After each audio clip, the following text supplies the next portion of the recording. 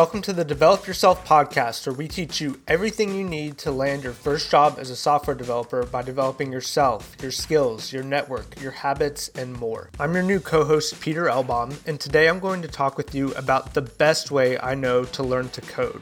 But the thing is, this approach applies not only to learning to code, but just about anything you could think of. I love this approach because it's a strategy that you can use for getting in shape or learning foreign languages. And in the spirit of developing your whole self, I think it can be super helpful and applicable to whatever you're trying to do. Before we get going, I just wanted to provide a little bit of context as to why you're hearing my voice right now and not Aaron's. So as I mentioned at the beginning, I am a new co-host. My name is Peter Elbaum, and I'm currently an independent software developer. You may remember me from episode 12 of the podcast, where I spoke with Aaron about how I went from a junior engineer to a senior engineer in about 2.5 years. And Aaron and I have actually decided to team up on the podcast, so you'll be hearing from both of us in the future. I'm thrilled that we're picking back up with the podcast because we've got a lot of great shows and interviews lined up, so stay tuned for those. Okay, on to today's episode. So, as you know, on Develop Yourself, we talk about not only becoming a better developer, but developing your habits and strategies along the way. So today I wanted to talk about an approach to learn to code that I think may be the single best approach out there. But it's not only the best way to learn to code, it's the best way to learn anything, in my opinion.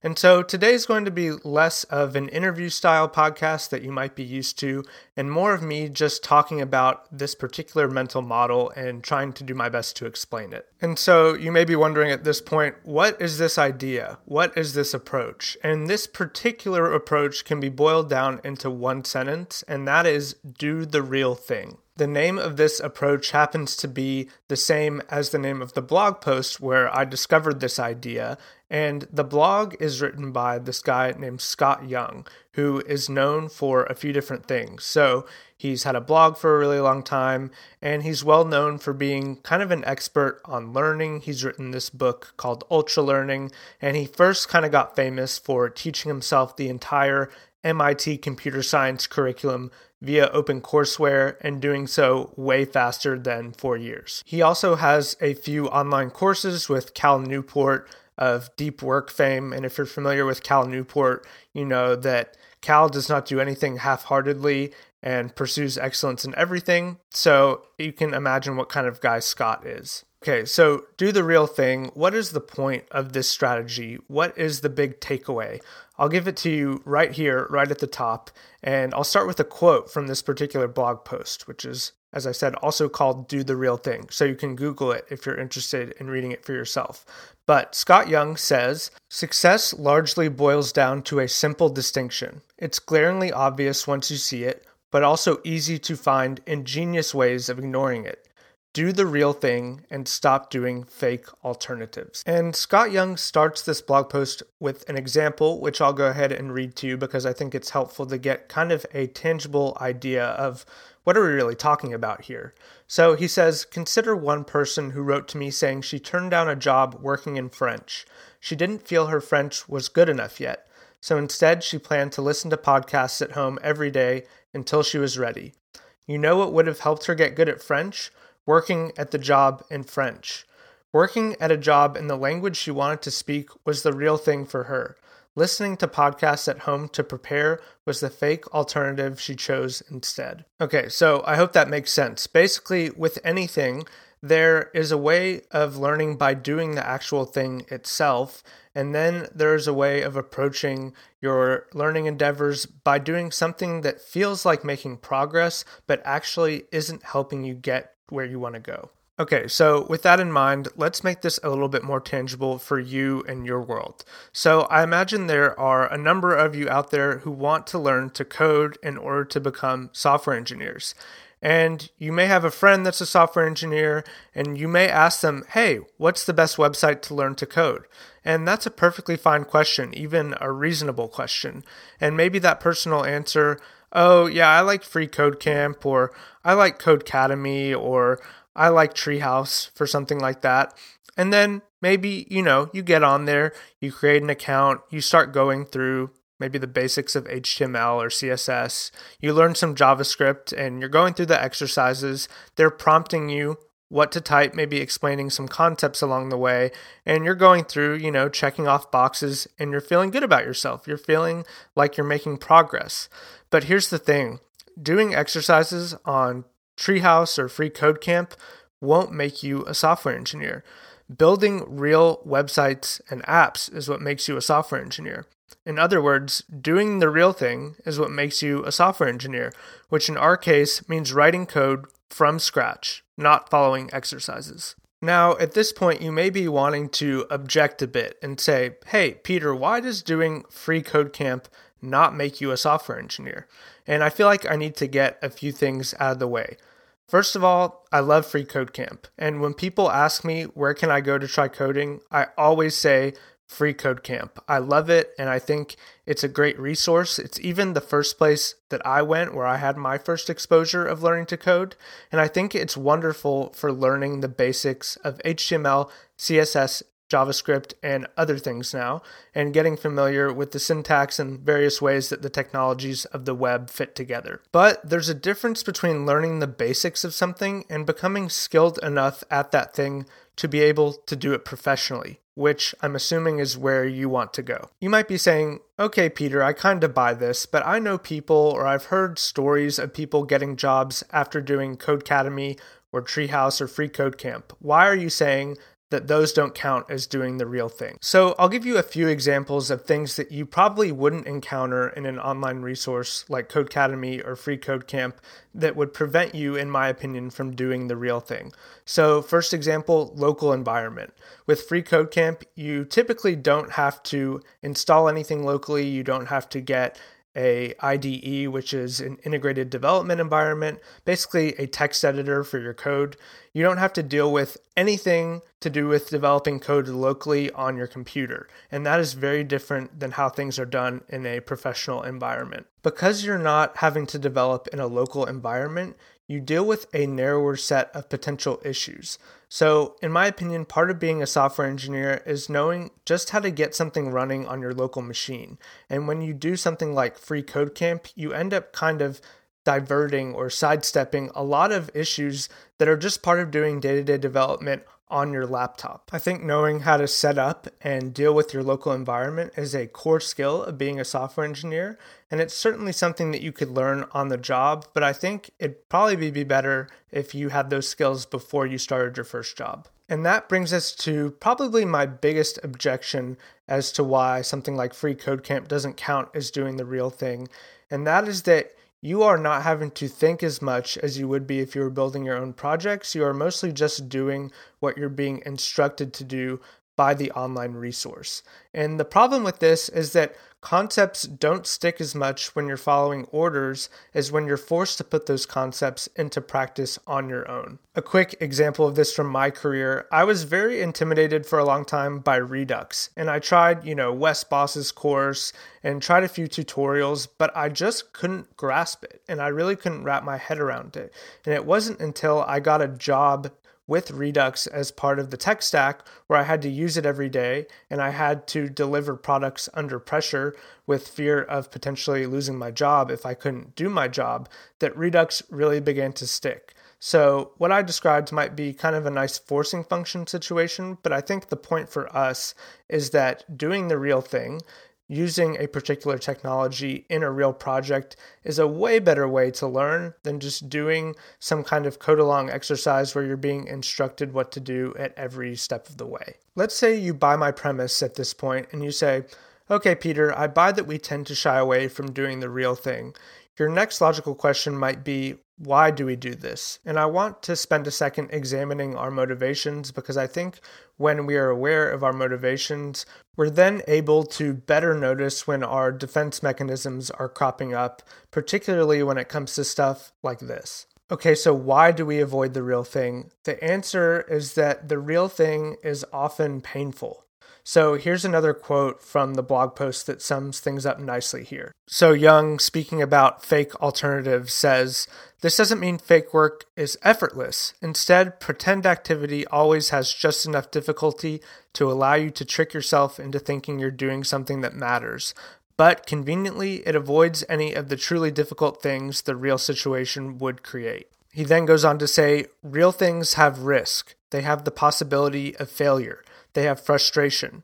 They force you to confront the possibility that maybe you just aren't good enough. This quote sounds harsh, and maybe it is a little bit, but it definitely rings true for me personally.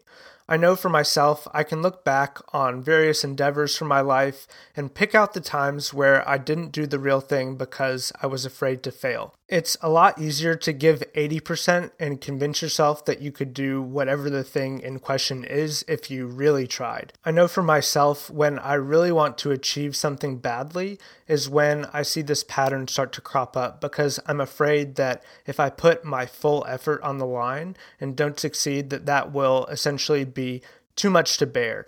And I really only notice these things by introspecting and kind of thinking about the past. A lot of times it's kind of subconscious, but I think it's important to be aware of, like I mentioned, so that we can start to combat it a bit. So the point is, it seems like we tend to hold ourselves back in this particular way. And since that's the case, I think people that end up doing the best in any field, and particularly coding, are those that can withstand pain in the pursuit of acquiring skills, because, as we said, doing the real thing is painful. It's hard. I wanted to also talk about a particular variation of doing fake alternatives that I've seen crop up both in my life and in the lives of people that I'm helping learn to code and just family members who want to acquire particular skills, and that is understanding as a crutch. So this particular variation of avoiding hard things ends up looking like wanting to fully understand something before taking action. And I'll give you an example from my own life to make this a little bit more tangible. So I signed up for an online class with the musician Blanks. He has a very popular YouTube channel, and he has a month-long course on monthly.com where you learn how to produce pop music. So I took this for fun and was really excited, and as part of the class, I got a MIDI keyboard. If you're not aware of what those are, it's basically just kind of a little plastic keyboard that you can plug into your computer and create beats and electronic music. And so when I got my MIDI keyboard and I sat down to start using it, I was tempted to first pull up a bunch of YouTube videos about how to plug it in and how to set it up. And then I was tempted to try and research the particular recording software that I'm using. So that's Logic Pro 10 on the Mac. And before I did any of these things, I caught myself and I started to think about, why did I get this keyboard in the first place? And why did I want to take this course? And the reason was to make music, but I was a little bit scared about what if it's hard, or what if I don't know how to use the software. But I recognized that this was avoiding doing the real thing. So instead of going into all this research mode, which was really just my way of trying to resist pain, instead I made myself just pull out the software, pull out the keyboard, and write a song. And guess what? It was a really bad song. But by the time the course rolled around, I was familiar enough with the software and the keyboard to be confident in what I was learning. And in fact, I had encountered problems by trying to do things on my own that then made a lot more sense when we covered them in the course. So keep that example in mind as we discuss software engineering. So now the question is, we talked about what doesn't count as the real thing, but what should we do instead? What does that look like? And before I mentioned that building real websites and apps is the answer, step away from guided exercises and build a real functioning website or web app on your local machine and deploy it. That is doing the real thing. But you may be asking yourself, what do I build? And this is a common question. In fact, it's common enough that people like Wes Bos, who you've heard previously on the podcast, built sites like JavaScript30.com, which is a 30-day challenge building real projects. And it's full of ideas, things that you could tweak and remix. And that's all great. I would say do JavaScript 30. But I have a slightly different answer to this question, and reasonable people can differ on this. But my particular answer to the question of what you should build is to build something that solves a real problem in the world, either for yourself or for people in your life that you're close to. And why do I think this? There's several reasons. The first is that solving real problems is way more fun than making another to-do list app. It's really motivating to make your own life better with code or to solve the problems of people that are close to you and see your code work and make their lives better. This approach also generates more unique app ideas and website ideas. So I mentioned that the world doesn't need another to-do list. And there's a reason that a to-do list is kind of a stereotype as a common project idea. It's because it's in a lot of tutorials. And you don't want to do something that somebody else has done, in my opinion. It's just not as exciting and not as fun. And when you look to real problems in the world, you end up having to generate novel approaches to solve those problems. So I'll give you an example from my own life again. My wife has several aspects of her job that are extremely boring and repetitive. And whenever you hear the word repetitive, you should think code and automation, because code is perfect for automating boring, repetitive tasks in our lives. And so what I did was I spun up a Node.js script, and my wife's task previously was to convert CSV downloads into HTML by hand, like row by row. So she was taking values from CSVs and inputting them into the same little chunk of HTML, but having to do that row by row by row. And so I thought, obviously, this is a great use case for an automation. And so I spun up a Node.js script, and I wrote a script that took the CSV as input, crunched it, and then returned HTML. And so at the beginning, basically this was just a script that was running on my local machine. Whenever she sent me CSVs, I would crunch them, send them back to her, and then she would do what she needed to do, updating her company's website. But eventually, I got tired of having to deal with this, basically. And so what I did was I put a web app front end around this script. So I basically built a full stack Node.js app, hosted it on Heroku for free with a weird URL that Heroku gives you when you have a free dyno. And now it's a web app that she can go to whenever she needs to, input or upload her CSVs, and get her markup back. And this basically took me no time, right? It took me maybe a couple hours, maybe 1 hour to build the script initially, and then another hour to turn it into a web app and deploy it. But it has been so fun watching my code in the real world solve a problem for somebody that I care about. It's super motivating. And I think that's an important point, because it can be really hard and discouraging to learn to code. In fact, it is hard. That is the whole point of doing the real thing, is that it's challenging. But when you have something that you're actually trying to build and you can see that thing making your life better or making the lives of people you care about better, it is super motivating. And I think it's motivating enough to push through those blockers, push through those bugs or the times you're stuck, and actually get the thing done, because you want it to exist in the world. You want it to actually work and help people. And that to me is way more motivating than trying to do another to-do list or just going through exercises online. Coincidentally, it's also the thing that helps the concept stick the most in your mind. It helps you learn the most, and it looks the best for a portfolio. So as far as I'm concerned, it's a win-win-win. You may be worried about not doing things the quote-unquote right way. And so to close, I'll tell you a story about a developer that I love. It's this guy named Pieter Levels. He's at Levels.io on Twitter, if you're interested in following him. And he is a completely self-taught developer. And he has several websites that make millions and millions of dollars a year. So he was very early to the digital nomad trend, and he was very early to the remote work trend. So he has a remote work job board. He has a site called nomadlist.com, which basically shows how good each city in the world, like each major city in the world, is for digital nomads. And like I said, these sites generate him millions of dollars a year. But the cool thing about Pieter, aside from being self-taught, like I mentioned, is that he basically doesn't care about convention. So anything that a normal developer would say, hey, you need to do this or you need to do that, he basically doesn't do at all. So with his remote job board, which makes, like I said, millions of dollars a year, it's all in one index.php file. And so this would be considered by most people, I think, bad practice, right? To have all your code in one file. But he is basically focused on solving the problem, right? The problem was, let me build this job board. The problem was not, let me do everything, quote unquote, the right way. And so he mentioned in a podcast that I heard that having people that aren't doing things the right way generates new approaches and very creative approaches to solving the same problem.